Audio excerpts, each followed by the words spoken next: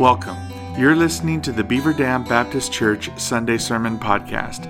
If you would like more information about Beaver Dam Baptist Church or have questions about today's message, please visit us on the internet at www.bdbc.org.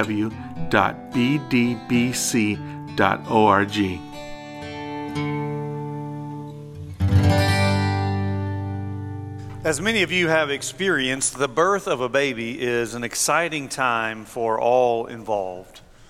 It is eagerly anticipated by both mom and dad and the extended family. And we've had several new babies in our church family recently, and several more ready to make their appearance in the coming days. When that happens, we always put the birth details on our prayer list. That is, we send out that daily prayer list, and on there we put the fact that a birth within our church family has occurred. We, of course, give the name of the new baby. We give the name of the parents. If the grandparents attend church here, we give those names as well. And then we give just the barest of details. Usually the time of birth or day of birth, and, of course, the height and weight. Not sure why we always want to know the height and weight, but we do. Other than that, we don't really give any more details. Some details are just too personal. We know in our society we're just not supposed to ask certain things when it comes to birth. How long were you in labor? Did it hurt? I'm just kidding. I know it hurts. You've told me that before. So, did you have a natural delivery or was it a C-section? Did you go for the epidural or did you not use any drugs at all? These types of questions are really none of our business. And so we don't ask them. All we really want to know is that the baby has arrived and that all involved are healthy. Well, that might be your attitude this morning to the topic that we are looking at. As you have already heard, we're starting Christmas early. Jake has already reminded us of Operation Christmas Child. He's encouraged you about the Lottie Moon Christmas offering. There are only 3 months until Christmas, and therefore we have got to get going. Hopefully some of you have already got your shopping done. And so we are talking about Christmas this morning, the birth of Jesus, in this series on doctrines that define. But we are going to be looking at a particular aspect of this story, not all of the details we like to talk about at Christmas. We are not going to journey with the family to Bethlehem. We are not going to peer into the stable and see the scene. There will be no talk today of the visit of the wise men and the gifts which they brought. Instead, we will be looking at the specific method of conception and birth, what we historically call the virgin birth of Christ. And here is where you might be tempted to ask, and in asking, give me my title. Does it matter? Does the virgin birth of Christ really matter? Now, I'm not saying does the birth of Christ matter. We'll acknowledge that. But what I'm saying is, does the manner and method, specifically what we call the virgin birth, really matter in our lives? With all that's going on, and we talked about some of that last week. With all of the problems internationally, nationally, and in our personal lives, does it really make a difference in what manner Jesus Christ was born?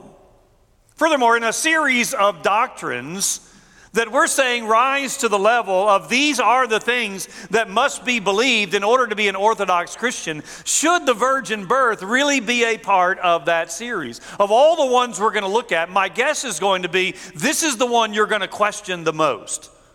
Not question as to whether or not it actually occurred, but question as to whether it belongs in this series at all. But the point I want to make this morning is that this particular doctrine is significantly important. And if we deny it, it's a short step to denying many other very important things as well. I know we might be tempted to think that it really doesn't make much difference. Let seminary students talk about this. Let theologians debate the fine lines about what did or did not happen here. But we need more practical advice for daily living. Now, I do want to acknowledge that there is a slight difference between denying something post-conversion and acknowledging something as in an affirmation before we can be converted. In other words, what I'm trying to say here is you do not have to believe in the virgin birth prior to salvation. This is not something that I'm saying must be included in your affirmations before you're genuinely saved, or something that we must add now to our evangelistic efforts. In other words, I am not saying that next time you share the gospel that you've got to include the virgin birth and make sure they understand it. But what I am saying is post-conversion, once you come to understand that the Bible does teach the virgin birth, if you deny that, then we've got serious problems. So you may not affirm the virgin birth prior to salvation.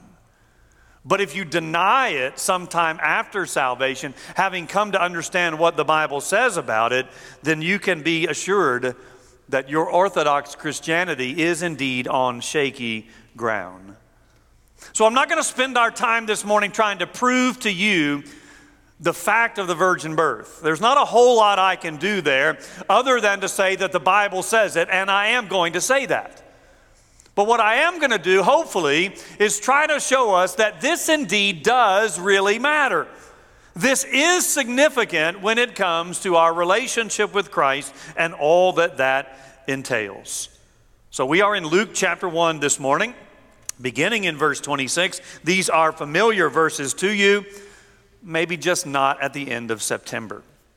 Verse 26, in the 6th month, the angel Gabriel was sent from God to a city of Galilee named Nazareth, to a virgin betrothed to a man whose name was Joseph.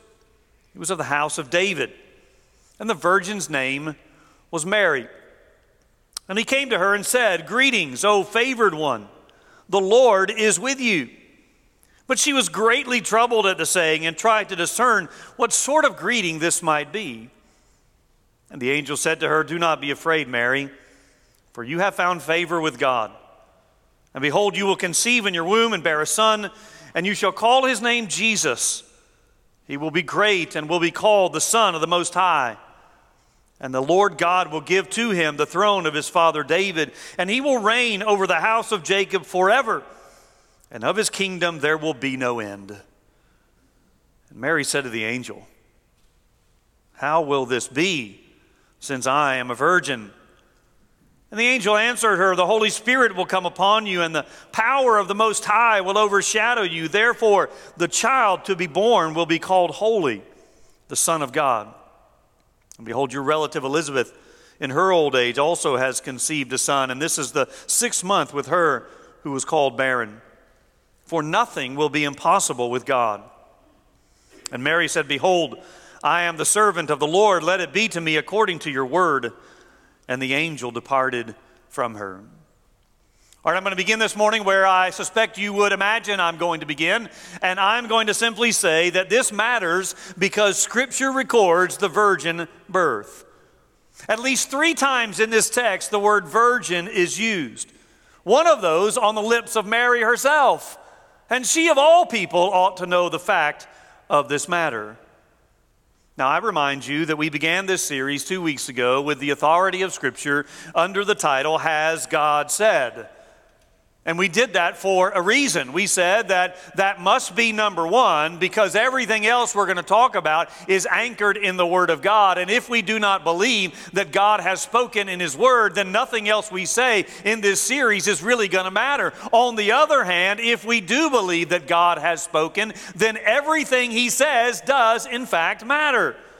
And He says very clearly here that His Son, Jesus Christ, is going to be born of a virgin, conceived by the Holy Spirit.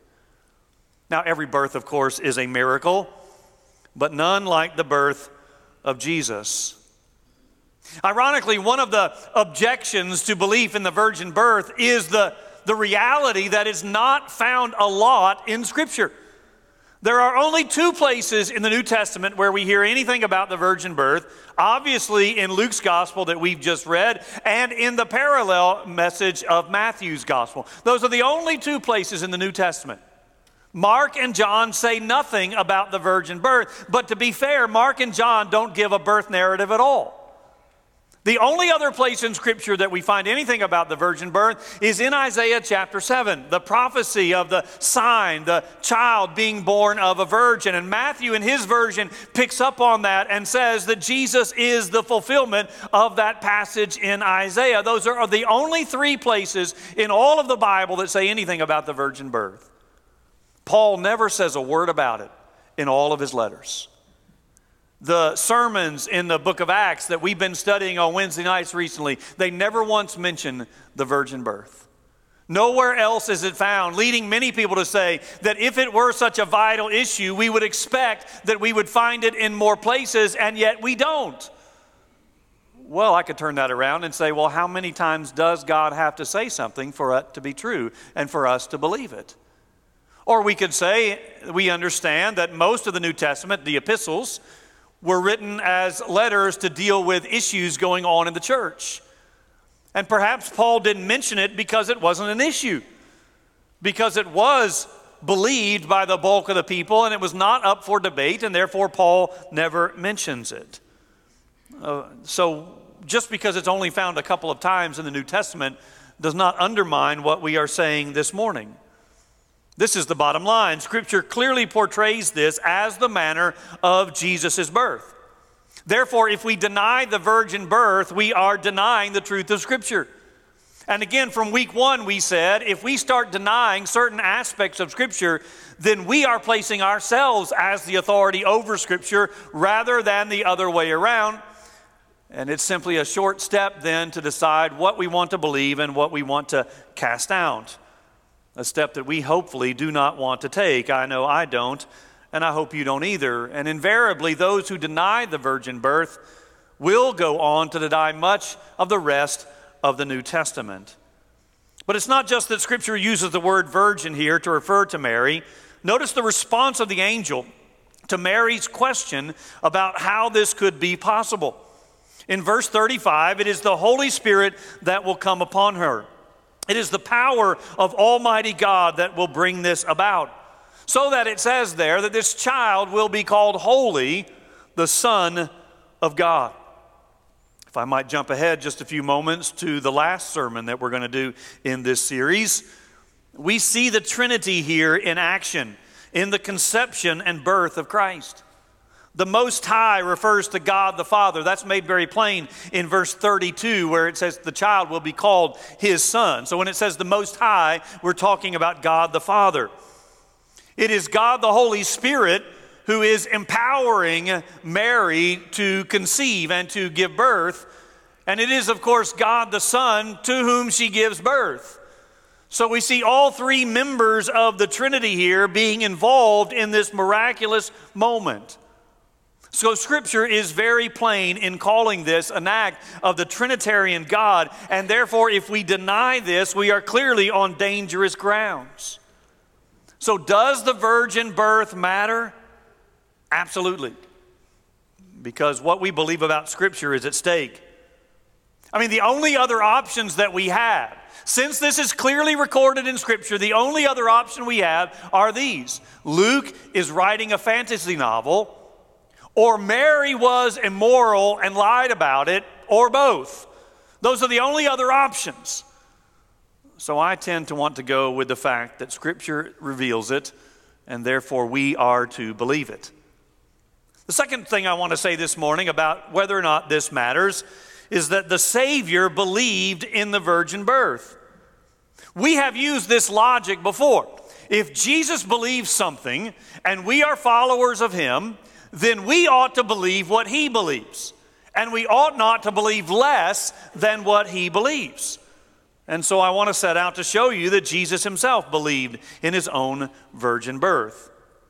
Now, before we get there, we've already noticed that Mary believed this truth, and of all people involved, she is in the best position to know the truth.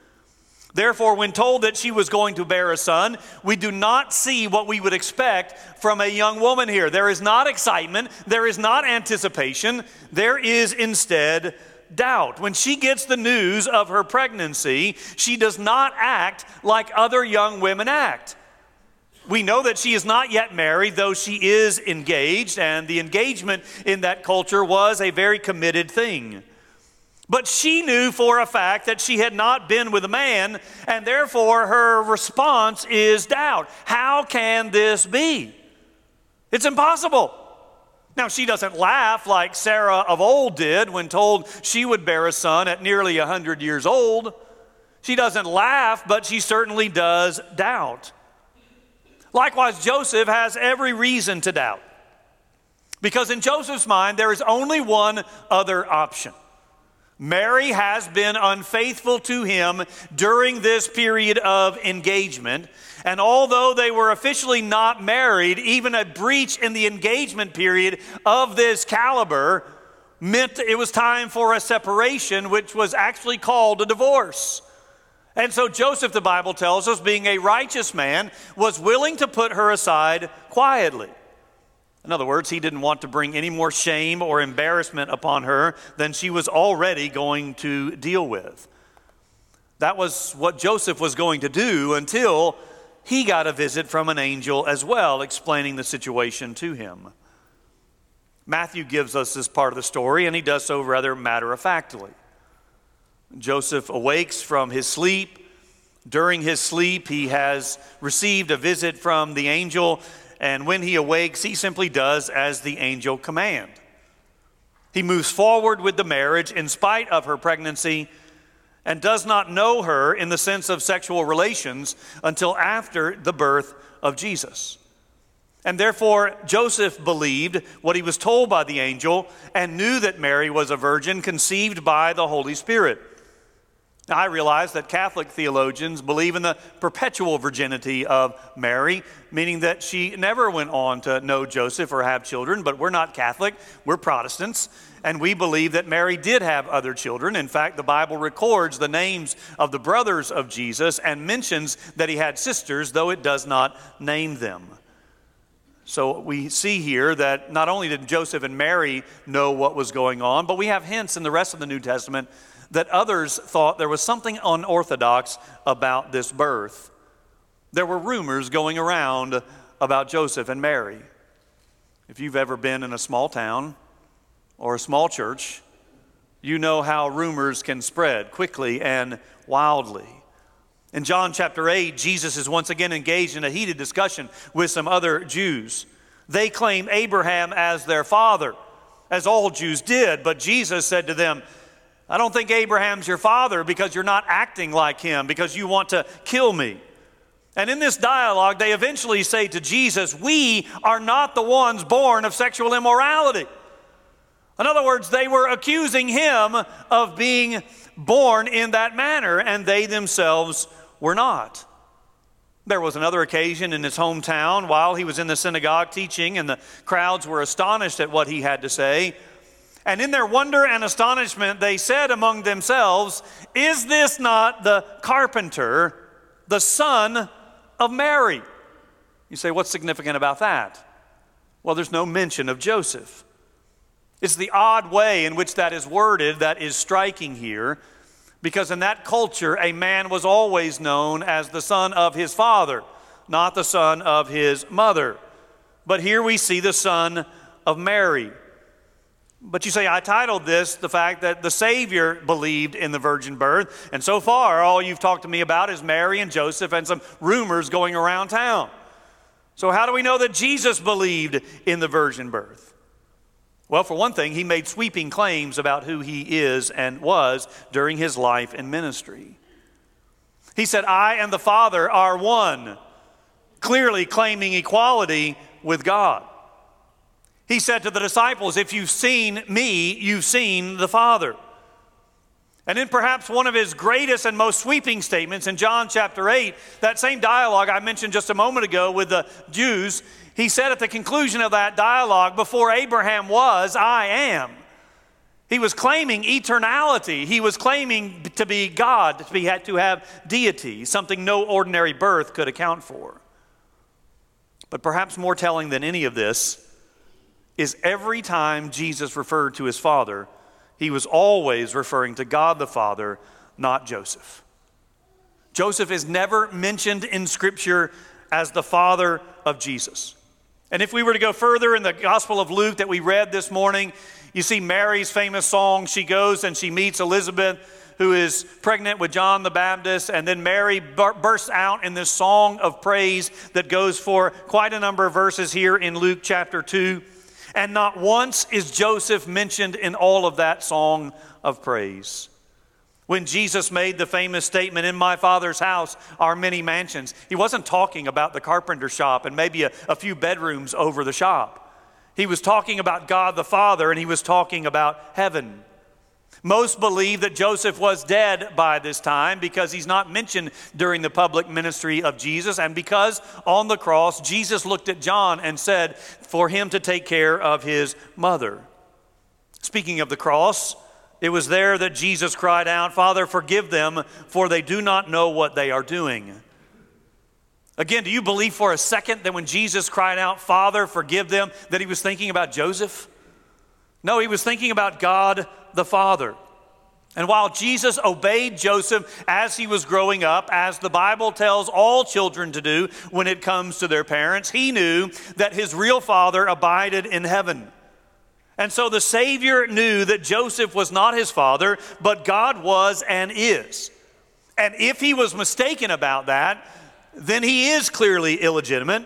And if he was mistaken about the identity of him and his father, then he surely would have been mistaken about a host of other things as well, including his deity, as we've already seen, his purpose in coming, his death, his resurrection, and on it goes. If Jesus missed it on the virgin birth, then everything else is suspect as well. So the doctrine of the birth of Christ matters, because what follows rises and falls on this virgin birth. The third thing I want you to understand this morning is that the supernatural confirms the virgin birth. Now that's just an awkward way of saying it in order to keep it parallel like we have to do in sermons, but it's an awkward way of saying that this is a supernatural event that defies the normal course of things. And again, if we deny this, we will begin to deny the other miracles as well. We will begin to deny the other supernatural activity of God in the normal course of life. And this is exactly what happens with people who begin to question the virgin birth. If they doubt the virgin birth, then they begin to doubt the other miracles of Jesus as well, ultimately including the resurrection. So it is a very short step to denying the virgin birth of Christmas to where we get to the empty tomb at Easter. And this gets at the very heart of who God is and what he's capable of doing. Look at verse 37 again. Verse 37 says very clearly that nothing is impossible with God. Now, is that true or is it not true? I mean, those are the only two options there. If God is all-powerful and can do anything, then why would we doubt the miracle of the virgin birth? I well remember a roommate that I had in college for multiple years. I think we lived together for about 3 years. He believed in a lot of the facts of Orthodox Christianity. If you took him to the life and ministry of Jesus, he had no problem affirming the vast majority of that. But he did not believe in the miraculous. He did not acknowledge the supernatural. And therefore, by his own admission, he was not a believer. Though again, he would have affirmed a lot of the life and ministry of Jesus, but he just couldn't get past the miraculous. And to give him some credit, at least he was consistent. He denied all of the supernatural. He denied all of the miracles that we find not only in the New Testament, but in the Old Testament as well. Simply could not come to the place, at least at that point in his life, where he could acknowledge that God would intervene miraculously in history. Regardless of which miracle one starts with, denying one invariably leads to others, and eventually we come to the conclusion that God simply is not capable or is not willing to do the miraculous. And I trust you can see how significant it is when it comes to our salvation and our eternity, which we will get to in just a moment. But if God doesn't do the miraculous because he's unable or unwilling, then we are not saved. We are still in our sins. If there is no virgin birth, then there is no walking on the water or calming of the storm or feeding the 5,000 or healing the sick or raising the dead. And as I've already stated, if there is no virgin birth, then there is no resurrection of Jesus Christ, which means there is no Christianity to call orthodox at all. And I trust you can see as well, a God who cannot do these things is a far cry from the God we claim to know and see in the Bible. Another reason why the belief in the virgin birth does matter, and in fact it matters greatly. In fact, this is why in often ordination context this question is asked. In fact, you probably know that this is the last Sunday to turn in your deacon nomination form. And once those are counted, we send out a questionnaire to those who have been nominated. And on that questionnaire is this question: do you believe in the virgin birth? The reason that question is on there is because the virgin birth is sort of the litmus test to all of the other miraculous things. That is, traditionally, you can ask someone the question about the virgin birth and the physical or bodily resurrection of Christ, and if they affirm both of those things, then they have no problem with all the other miraculous things. But if they doubt one or more of those things, or deny one or more of those things, then they tend to deny all of the other miracles as well. And so affirming these two miraculous events likely means that people believe the rest of the miracles in the Bible. So this is another reason why the virgin birth does indeed matter. It is not just a birth narrative that we can take or leave. This is not like the question about when did the wise men come. Was it immediately or several years later? And we can agree to disagree on that. This is essential because it speaks to so much about who God is and what He is capable of doing. Because nothing is impossible for God. Finally, I want us to see that salvation depends upon the virgin birth. You will recall that last week we talked about man, the sinner. And we talked there about how we are all born in sin, something we sometimes call original sin.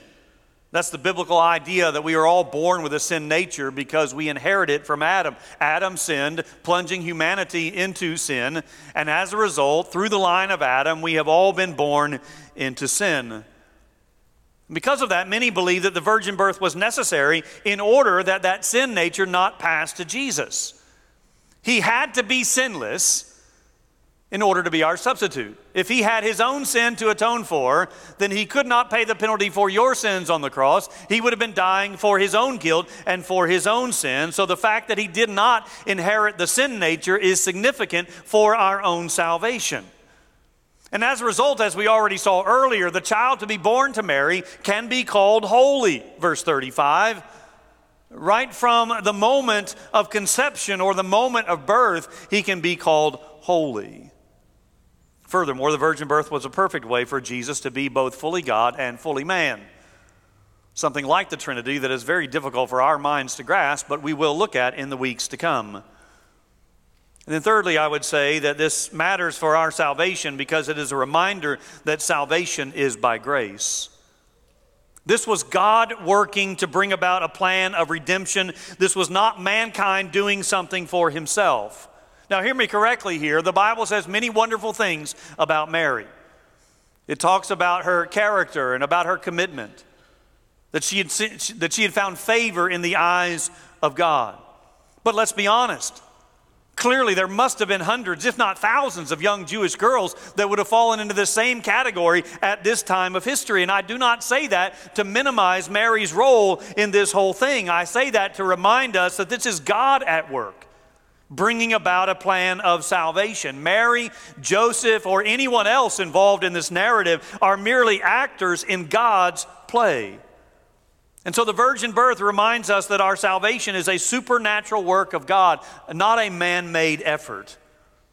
It comes from God because mankind is helpless to initiate his own salvation. And this supernatural salvation of God is by grace leading to a great Savior. Look at verse 32 and verse 33 again. He will be great and will be called the Son of the Most High. And the Lord God will give to him the throne of his father David, and he will reign over the house of Jacob forever, and of his kingdom there will be no end. In this ever-changing world, there is a constant, something that will never change.